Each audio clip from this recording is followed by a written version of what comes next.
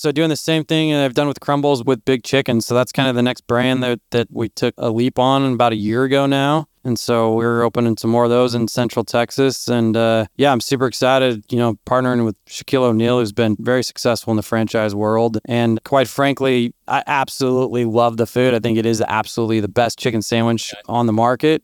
And the shakes that they have there are the best shakes that I've ever had at a restaurant. Between that and the management team and a few other things, I was completely sold after a few meetings with them last year. Welcome to Franchise Empires, where aspiring entrepreneurs learn exactly what it takes to become a successful franchise owner, from one location to 10 and beyond. I'm the Wolf of Franchises. Hey everyone, it's the Wolf. Today on the show, we have Jace Mattinson. Jace used to work in public accounting and private equity before becoming one of Crumbl Cookie's first franchisees. His first store opened in 2019, and today he still owns 4 of them. He gives us super awesome perspective on what it was like to be early on in Crumbl, as well as what it's like with his new venture, which is Big Chicken, Shaquille O'Neal's new franchise brand. This was an awesome conversation, and Jace tells us all about building franchises, as well as why he's having so much fun doing it. This is a conversation I know you'll enjoy. The Wolf of Franchises is the CEO of Wolfpack Franchising, as well as a creator at Workweek Media. All opinions expressed by the Wolf and podcast guests are solely their own opinions and do not reflect the opinion of Wolfpack Franchising or Workweek. This podcast is for informational purposes only and should not be relied upon as a basis for investment decisions. The Wolf, Workweek, and Wolfpack Franchising may maintain positions in the franchises discussed on this podcast. Great customer experience starts with great employee experience. Create business success with Harry, the platform to build, manage, engage, and retain your team. Care for your people, and they will care for your customers. Visit harry.com today. That's HARRI.com. You got into hardware somehow via leverage buyout, you were saying. Yeah. So basically kind of the quick and dirty of my story is I started in public accounting with PwC in the Bay Area. And then that was after college. And I had a little business in college doing a little bit of accounting and outsourced stuff for a couple guys in the real estate and self-storage space. So thought I wanted to do that, but decided as I tried to grow that business, needed to go get my CPA license. So I went to PwC, started in the Bay Area, then went to a group in Dallas in the private equity and hedge fund space. Was with them for just a little bit and then left after a few busy seasons, just could not hack it there. And so went to this outsourced firm and did really well there and eventually got promoted to partner within about a year and opened our Austin, Texas office. And one of my first clients was pretty financially in trouble. It had been a company that had been around for 136 years, and they were in the lumber, building material, kind of the home center space and tertiary and small town markets. And so did a leverage buyout on some of the equity there and went in-house and had no idea about this world of hardware stores or franchises or anything really. Yeah. And got real in the weeds, turned things around there. And then, we sold to USLBM and Bain Capital a few years ago. And in the midst of all that, got myself involved in other franchises through my wife, kind of. She, before we had kids, she was in this kind of influencer space. And so we took this national cookie tour to find the best chocolate chip cookies in the nation. When are you looking at cookies and This was like 2017, 2018. So. Wow. Well, good timing there, man. I think I know where this is going. Yeah. So, led us to Crumbl and became one of the first franchisees of Crumbl. In Austin. Yeah, just around Austin, Central Texas mainly. Nice. And got involved with them in the early days. Had no idea what I was really doing with all that, but I could see the writing on the wall. At some point, we were probably, the building material and hardware store was going real well. After we turned things around, we started doing quite a few acquisitions, but everybody on the shareholders were all in their 60s except for me. And so at some point there wasn't any family that wanted to kind of get involved anymore at all. So I figured at some point we were probably going to sell and I needed to go kind of figure out what was going to be next. And so started invested in these franchises, started with Crumbl, and I'm doing Crumbl and Big Chicken. I got a couple more in the pipeline coming down. So yeah, that's how I found your show, and that's how you and I connected, really. Super cool, man. I guess let's start with the hardware store. So was it like a portfolio of just mom and pops, or did you consolidate it into Ace Hardware and flip it from there? Yeah, so when I got involved, they had about 30-something stores, and a bunch of these had been, essentially family ownership for decades, generations. I mean, since 1881, the company was actually founded, and a bunch of them were branded Ace, some were True Value, and that was kind of the gist. And they were small home centers, so they had a lumber yard. We could pick house packages out and serve a lot of smaller kind of communities around Texas. And then, once we got our footing, there were some strategic decisions we made to kind of move away from True Value and move to a company called Orgel that's not a franchise by any stretch of the imagination. They don't have the kind of that model, but a similar type, distribution model and stuff. And so, took it with them and had about 50-50 split between Orgel and then Ace Hardware's continued to grow the Ace brand through some strategic acquisitions and then also a couple new construction and new builds. A lot of action in the hardware space then. I mean, for Ace, can you clear something up for everyone? Because this debate happens all the time. Is Ace a franchise or a co-op? Because they obviously have co-op stores, but they have an FDD, and I've just seen this debate online too much. Is Ace a franchise? So it is a little murky, right?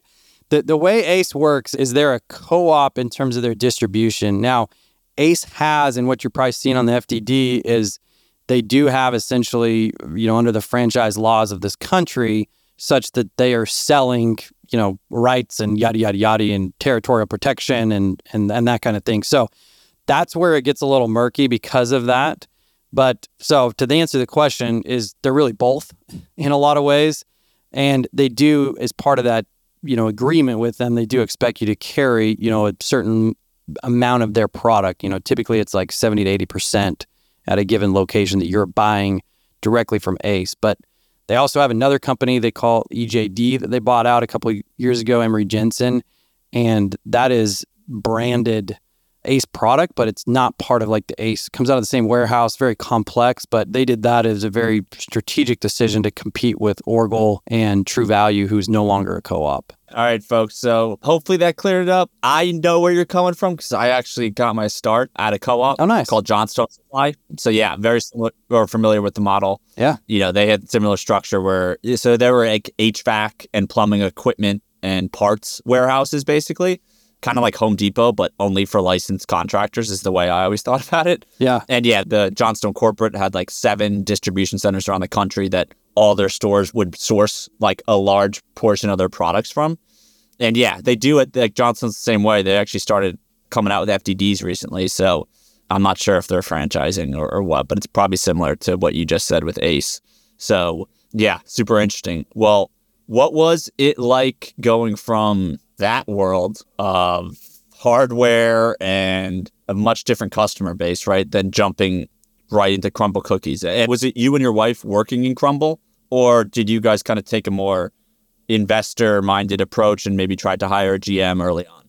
Yeah, so a little bit of both. My wife had been significantly involved, mainly because she's a dietitian by trade and worked in food service management for quite some time.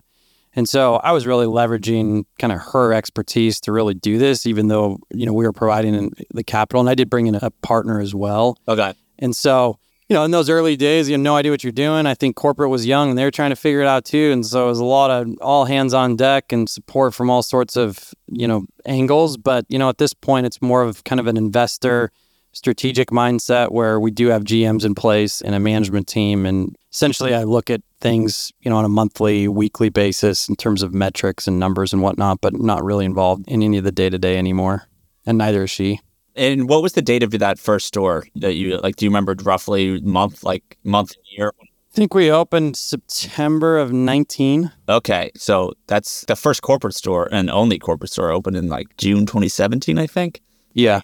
From your vantage point, because to me, it's a fascinating case study, just going from one corporate store to over 700 open today. I know last year as a system, Crumbl passed $1 billion, and the unit economics seem to be great every single year. Obviously, the social media followings that they've built has been incredibly impressive. And then I know, I had Jason on the show. Jason McGowan is the CEO and co-founder of Crumbl, if someone listening to this doesn't know that. But he talked about the kind of their first corporate hire was a I think he was like an ex-VP of development at Facebook. So I know your internal system for Crumbl, he seemed to think is a massive differentiator for how you guys operationally work, because he was kind of telling us that, basically the tech and all the bells and whistles they built out will tell them at corporate if a franchisee is on the path to like maybe their store going downhill, but they can pick up those signals before it happens, because it's like, hey, your cook times are too long, or your order times are taking too long or too slow, or pricing, a bunch of different metrics that they're able to kind of assess the health of a franchisee at any given moment. But given you're so early and maybe all that wasn't built yet, I mean, from what you've seen, especially what you know now, probably evaluating other franchises, what has made Crumbl successful, I guess? Because so many people say, oh, it's just chocolate chip cookies. Like, it's not that good of a business. And I'm like, the numbers don't lie. Yeah, it's interesting you bring up the tech, because honestly, from an investor standpoint, when I put on my investor hat when I first wrote that first check, I mean, that's what I thought I was buying. I thought I was buying a technology company that happened to sell cookies, and that's why I made the bet, because I was very confident in Jason and his ability, given his background and the team, to really figure out the tech stack that would kind of bring, just selling food, cookies, any of these things in general into the 21st century. And I think they've really delivered on that. There's bugs. I mean, we had a crazy Black Swan event, I don't know, it's like 3 years ago, where basically we're shut down from a day because we had an issue with some of the tech stuff that I won't really get into. But there were some growing pains for sure. But the tech now is absolutely phenomenal. They've done a wonderful job with it. And obviously, as the system's grown, they've been able to bring in more and more talent to continue to maintain that. Yeah. But yeah, I do think it is, a big differentiator in the marketplace compared to a lot of other brands. I mean, it is amazing on the operational side to look at what we have at the touch of our finger in any part of the store. You can tell that they're just playing at a very high level, and a lot higher level than most franchisors are. Let's just be honest. I think a lot of franchisors don't have their tech stack figured out at all. And yeah, it's a shame because they're charging high fees sometimes, but their franchisees maybe aren't actually getting a modern operating system that they should. So what are your thoughts on, because this now comes up a lot, it's almost like a case of Crumbl's own success, right? There's obviously like now copycats kind of coming out, and everyone thinks it's easy to open a cookie franchise and be successful. But my question's more along the lines of like, you're still a franchisee. Do you worry about the longevity of cookies? Because I think that's the case. A lot of people compare it to Froyo. Like they're saying, like Crumbl is the next Froyo brand. Too much hype, which I have pushback on because, I'm a nerd and I read through all the old Froyo FTDs. And the unit economics from frozen yogurt franchises never came close to what Crumbl's doing today. So like I already just don't like the comparison because frozen yogurt brands at their peak were doing like 500 or 600K in average unit volume. And I'm not sure, the ones I found never shared profitability, but so it's hard to say what the margins were on it. But regardless, right, they also didn't have the social media follow through that Crumbl did, which is a real advantage in my opinion. There's debate on that, but ultimately, if you have 10 million people that you can get in front of at the tip of your fingers, then it's a huge lift for the brand's visibility and awareness. But anyway, do you get worried that like maybe Crumbl has, because the cookies were so good and no one was like doing it in a gourmet way, like do you worry that there's a hype thing here that could come crashing down, or are you not at all and you think it's a sustainable enough business? Yeah, I think that's always a little bit of a worry and a risk with really any brand that's scaled as quickly as they have. One of the things when I was kind of doing my initial due diligence early on that I looked at is, we have a company, and you're probably familiar with them now in Texas, called Tiff Streets. And Tiff Streets has been around since the late 90s. And so from that standpoint, looking at just, okay, are people buying cookies? Tiff Streets is scaled. They got, significant investments from Kendra Scott and Dirk Nowitzki and some others, over the years to continue to grow. The consumer is still buying chocolate chip cookie. And, Crumbl's rotating menu, I thought at the time, granted, there's probably, I don't know, half a dozen or whatever that have come out with it since. But that was a real nice differentiator, in the marketplace, making these cookies from scratch.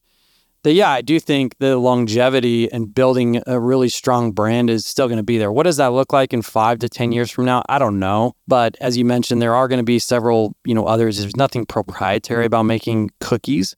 So some of it is going to come down to the brand's strength. But yeah, I mean, it's a worry to some degree, but, at the same time, like, we've done extremely well and we're in great, areas and great markets. Being kind of in the South and Southeast and in Texas specifically, I'm confident that people will always be buying cookies. And I think, to the froyo comparison, the one thing I really like about cookie versus froyo is you can take it and have it delivered. It can keep for 30 minutes to 60 minutes. It can be delivered to businesses, whereas a froyo frozen yogurt has got to be a customer that comes in most cases, to take it and eat on premises. That's a really good point. Yeah, I mean, you can order a box of cookies. You can have a box of cookies shipped to someone. Yeah, that's a really good point. And I also kind of, at least from a market sector perspective, I know you mentioned Tiff's Treats, which is local to here in the Austin and Texas area. But yeah, I mean, at least where I come from in the Northeast, Insomnia Cookies is actually, I think they're national. I think they're largely based in the Northeast or East Coast, but they do have about 200 locations, if I'm not mistaken. And they've been around for over 20 years. Then you have Great American Cookies, which has been around for a while.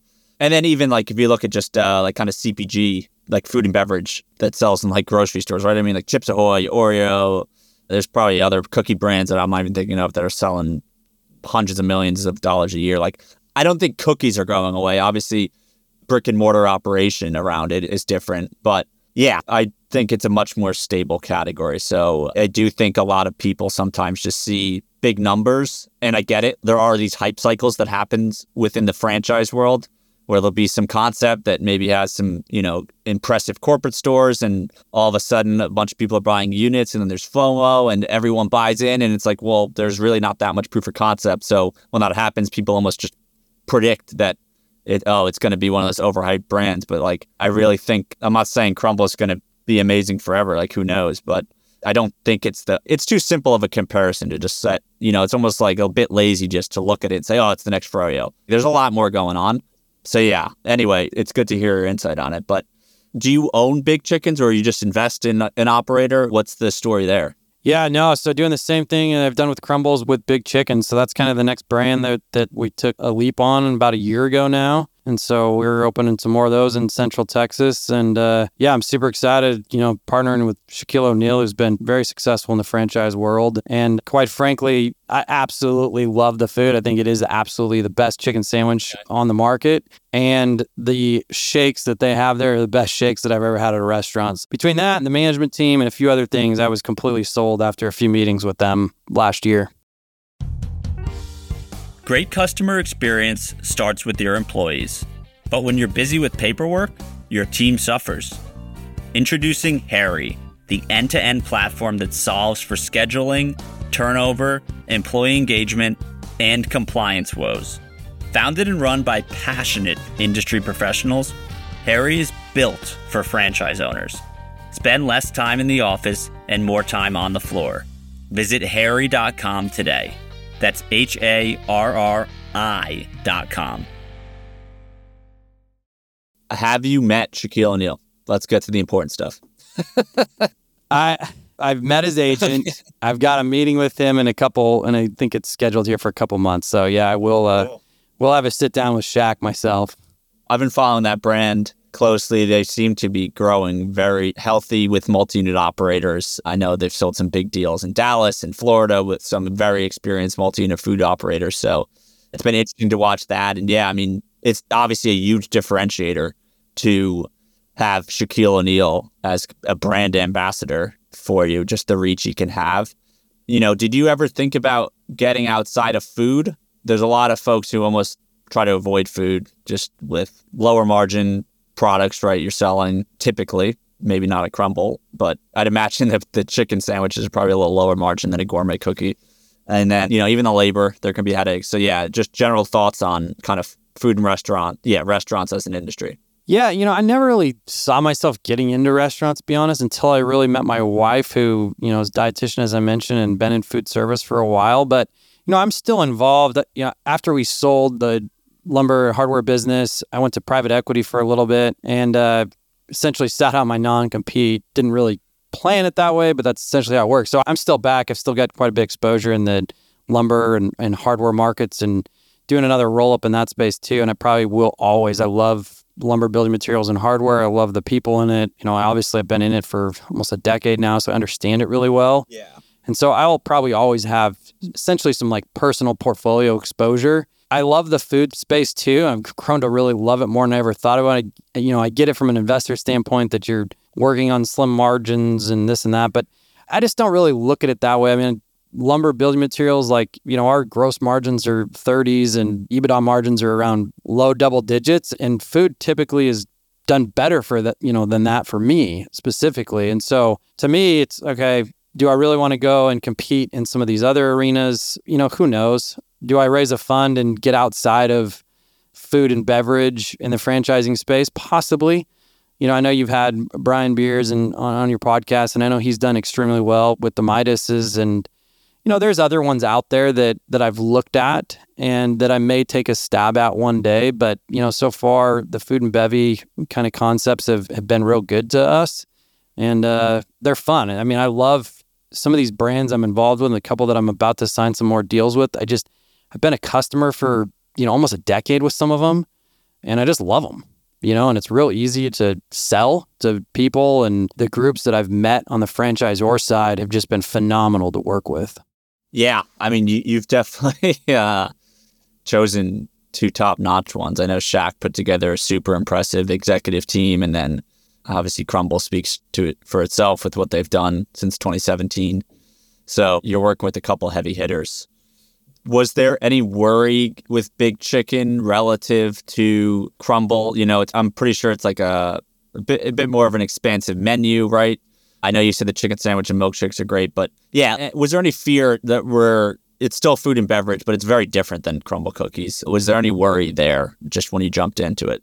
There's always worry, right? I mean, when you kind of invest, large sums of money and everything else, you want to do all your due diligence, and I don't really have kind of the natural shoot from the hip type personality. I'm a little bit more I'm a CPA by background, if that gives you, kind of some idea of the way my brain works. And I've really come a long way with being able to kind of fundamentally take those calculated risks internally. But yeah, operationally, there were some things. I mean, even now, I went to a couple of the restaurants in the last couple of weeks that have opened with other franchisees, and operationally, I'm like, we've got to figure out some design stuff with ours. I don't want to have that issue with our people.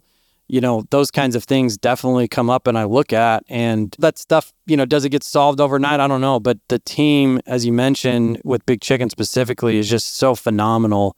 I can basically just call the CEO and most of their executive team at the drop of a hat, and they'll pick up the phone and we can talk. And quite frankly, as you mentioned, there's some massive groups, very, very experienced groups, and some of those that I've met that, are 2-3 decades ahead of me in age and experience, that have signed massive deals with them. Yeah. And being able to, one of the groups I went out, the one in Florida in particular, I went out and spent some time with them, and, went to their offices, looked at all their operations, and really got to know those guys really well.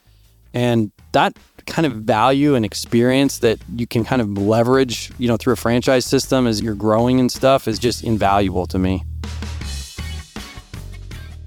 And how does that, let's actually maybe get a little granular there. Like, you're a new franchisee into Big Chicken, you have some of these big fish, big multi-unit operators who own hundreds of restaurants and other brands.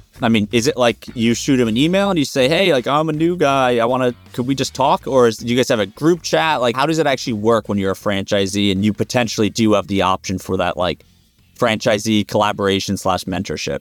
Yeah, well, I happened to be with those guys in particular in a small group setting over a weekend. And so that was the time I first met them. And then they kind of were offering up, mentorship as we got to know each other a little bit. And so then, I just shot them an email, and they picked a couple dates, and I flew out there one day, and, we sat down, and they took me around and showed me everything. And, they operate some of the most successful franchisee operations in other brands. And so that was unique to see as well, kind of how they run their whole, empire, so to speak.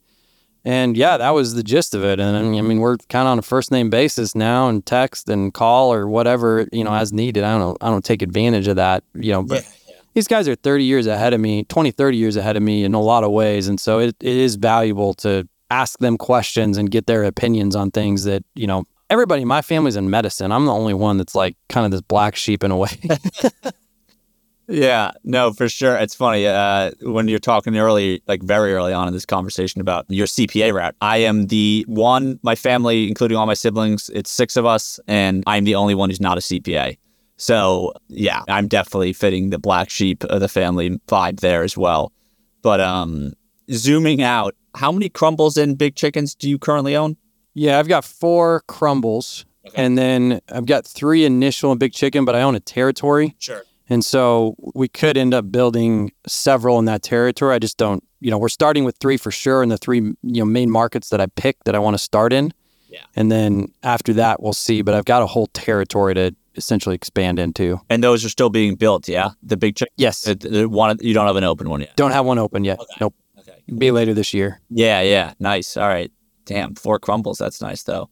What do you see long term? I mean, is it kind of just rinse and repeat? I know you said you want to stay in the lumber, that kind of hardware lumber game for a while, but with franchises specifically, like especially in the context of now through Big Chicken, you have some people with hundreds of stores. Is that the goal going forward to maybe become that large of a multi-unit operator, or do you have other plans? Yeah, at the end of the day, I just want to have fun. It's Nice. just, if I'm having fun and I'm growing, great, but I want to have fun. I don't want to get too many that it doesn't become fun, or too many headaches, or I don't know what that number is. Okay. And I've toyed, granted, I spent a little time in private equity in a startup private equity fund and had a great time there. Granted, we weren't doing anything in franchises, but doing a lot of stuff in small business and small business acquisitions. And, I just love all that. I've done, I don't know, probably 70 acquisitions now throughout my career in various industries, mainly in the lumber and hardware space, but have had a little exposure in some other spaces as well. And so as long as I'm having fun, I'll continue to grow. I don't know what that looks like and how many units and, what franchises. Do I stay in food? Do I go outside of food? I have looked at it at a couple things. I love Sport Clips. I've been a customer there for years. I'm friends with Edward down the street. So Nice. we looked at doing some new ones with them, but in all reality, probably kind of the next phase for me, outside of maybe doing a few of these up and coming brands, is probably getting into another one through an acquisition. Okay. And then kind of doing a little bit more bolt-on M&A, just because I'm a lot better at that. And I do lose a little patience for how long it takes to get some of these new ones open. I'm a year in with Big Chicken. By the time we open, our first one will be 14 to 18 months, life cycle. And then the ones after that. And it takes a long time, find the real estate, negotiate all that. And sometimes I start losing patience for that, maybe because I'm getting a little older. Well, that's interesting. Can you kind of shed some light on, for potentially some prospects here, right? 14 to 18 months. I think a lot of people get under the impression that, hey, you buy a franchise and within a few months you're going to be up and running. It's definitely not that way. What have been kind of I don't even know what the timeline you set out in your mind, but if there were delays, what caused it? Was it construction? Was it finding a site? Why does it take that long, I guess, is the bluntest way to ask the question. Yeah, well, when I look at these units, one of the most important things to me is real estate. And so the real estate, sometimes in these cases, I'm doing 2 brand new locations. One of them has, with our first 2 specifically, and the other one that's coming online too is going to be a brand new location. By brand new, it's going to be essentially, it's all dirt today. Let's just put it that way. It's first gen. And so getting that location, securing the lease, negotiating everything, a lot of times these developers may not actually start construction on some of these projects until they have, a majority of it leased out. And so in some cases, I was one of the first. I wanted a, end unit, end cap, drive through for the Big Chicken. Yeah. And that's what typically goes first in a lot of these developments. And so that's what happened. And so it's just taken a long time for, them to lease up the rest of it, to be willing to start the project. And then there's always 2 to 3 months of back and forth between attorneys and LOIs and all that kind of thing. And, I've looked at, I don't know how many sites too before I picked this. So yeah, it always takes longer than you expect. I mean, I'm sure people hear that all the time, and costs more than you think. And it's true. I mean, it just does. No, that's really great perspective to hear. And financially, is there any risk? And I know it's going to vary. So for folks listening, right, franchisors some do stipulate, right? Like if you're not open by X time, you might have to start paying some type of fee, basically. And largely, I don't think most franchisors actually ever want to enforce that or do enforce it. But the risk they're trying to protect against the risk of, someone paying a franchise fee, locking up a territory, and then the franchisees just either taking their time, sitting on their hands, or they're not doing the right things to get open. So like they want some urgency and incentive there, which I get. But yeah, anyway, for you, right? I mean, was there any worry there? And more so also to like reserve/preserve that end cap location? Are you having to put a down payment ahead of time so the developers know you're for real, or how does that work? Yeah, I just put up a typical deposit in last month's rent. So yeah, it's some cash, but it's not crazy amounts. But okay. Yeah, I mean, all those clauses exist in all my agreements, and with Crumbl specifically, I mean, we breached essentially 3 of them, and from a development standpoint, but, we had the leases signed. I mean, I think there was good faith effort on our part that like, hey, this is some of the out of our control. In one of our cases, I mean, we planned to open one of our locations a year earlier than it was opened, and we had the lease signed and such, but there was some tie-up in the city with plans and address and all this kind of stuff that was completely out of our control. And then our landlord had some issues. And, as long as you're communicative with corporate and the franchisor and that stuff, I found that they've been very understanding, and not once was it ever brought up at all. I was worried about it because it was new, but not once was it ever brought up on their end. That's great to hear. People are getting treated fairly, especially like you said, if they're making a good faith effort. So, well, in light of this though, right, you're mentioning, I'm sure there's some headaches you have to deal with where you're probably like eager and also hungry, right? You paid probably down payments, so to speak, via the franchise fee and then maybe you're doing the down payments to the landlords for wherever you're going to be building these locations and operating them. So obviously you're eager to get a return on that investment, but then these things come up, whether it's from the city and ordinances and all that stuff that can delay you. But prior to that, you mentioned, hey, I'm just trying to have fun, and I can kind of get that vibe from you. Like you're just, you're not necessarily, I've got guys who are like, hey, I want to open 100 units and build a $50 million company. Like they have these specific goals, and I could tell you're just trying to enjoy the ride. For people who are listening to this on Spotify or Apple, he's wearing a Hawaiian shirt and it's a Wednesday morning. So he's definitely just enjoying himself, which I respect. So yeah, like what's fun to you about this whole multi-unit brick and mortar ownership lifestyle? Yeah, growing up with my parents being in medical field, I just think I went to work with my dad like once. I can go see the operating room and be like, okay, cool. Nobody's in there. This is great. I mean, for me, I've got 3 young kids now. It's pretty cool. My kids love going to the cookie store. They love going. They're like, what's next? Which one's, Yeah. And I'm able to really work with them a little bit and teach them. So there's a little bit of kind of that internal, satisfaction. I had a paper route growing up. We know how ancient those are now. Yeah. So in terms of like what my kids are going to do and what they're going to be able to do in terms of work, who knows, maybe they're going to be like social media stars or something now that didn't even exist when I was like a teenager and whatnot, or careers, I guess that I should say. But, my kids are always asking about these people and how much money they make on YouTube and all this. But at any rate, there's a little bit of satisfaction with that. I love the people that we have. We have great leaders, and I've been very happy with being able to, all of the managers that work at our Crumbls have come from internal promotions right now. And I just love that. I love being able to kind of work with people, grow. Some of these people chose a different route and instead of going to college, and they're making great money. They're making more than some of their peers make in some cases with college degrees. And I'm not saying that that's the route for everybody. I think to each their own, but having that level of satisfaction and be able to grow a lot of people and work with them and be able to coach them. And then, on the same front, like some of the best people I've ever met and worked around come from these industries that I've been involved with and the groups that I've been involved with. And man, at the end of the day, like that's what really matters to me. A lot of these relationships, like, I mean, it's fun. I obviously want to be profitable and make money and continue to, reinvest and grow, because that's part of the fun for me too. But developing and getting some of these relationships that I have has been so critical and key that those are what I take. I might sell a brand one day or whatever, who knows, right? I've already sold one, lumber hardware company. I'll probably do it again. And maybe at some point, I sell off some of these franchises. Who knows what changes over time, but those relationships are going to last forever. Amazing. No, I love it. Great response. And I never really thought about that aspect of that. Does have to feel pretty good to be able to kind of bring your kids kind of behind the counter, show them how it all works. I mean, I would have loved that as a kid, especially, I mean, it helps that it's a cookie shop too, in the case of Crumbl, right? If it was like a No disrespect to Brian Beers, but maybe the kids wouldn't be as excited about an oil change as they are about seeing a bunch of cookies. When they start seeing the profits, they might. That's true. That's true. I love blue collar too, man.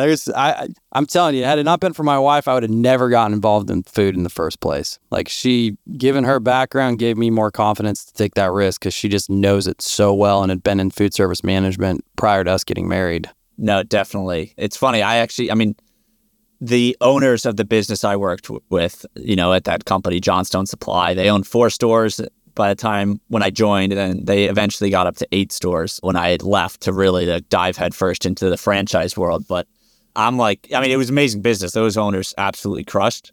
It's a different world in the blue collar industries, and that's not a bad way. It's just, I've noticed, in the trades at least, your customer base, and yeah, it's a whole different ballgame. It was good for me as coming out of college, outside sales rep selling to owners of contracting businesses. It's the quickest way to thicken your skin, I think. But for sure, yeah, I think cookie customers are happier than contractor customers.